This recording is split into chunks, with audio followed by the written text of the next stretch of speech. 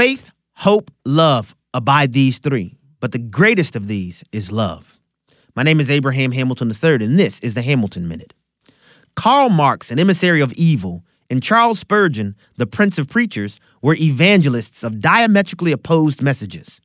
Yet they both lived in London at the same time. In fact, when asked the name of the person he most detested, Frederick Ingalls, Marx's cohort in chaos, responded unequivocally, Spurgeon. A generation later, George Bernard Shaw, a hardcore communist, seethed in hatred for William Booth and his Salvation Army of volunteers. Time and again, robust Christian witness has been the inoculate against the proliferation of Marxist poison in society. Listen each weekday from 5 to 6 p.m. Central for the Hamilton Corner with Abraham Hamilton III, public policy analyst for the American Family Association.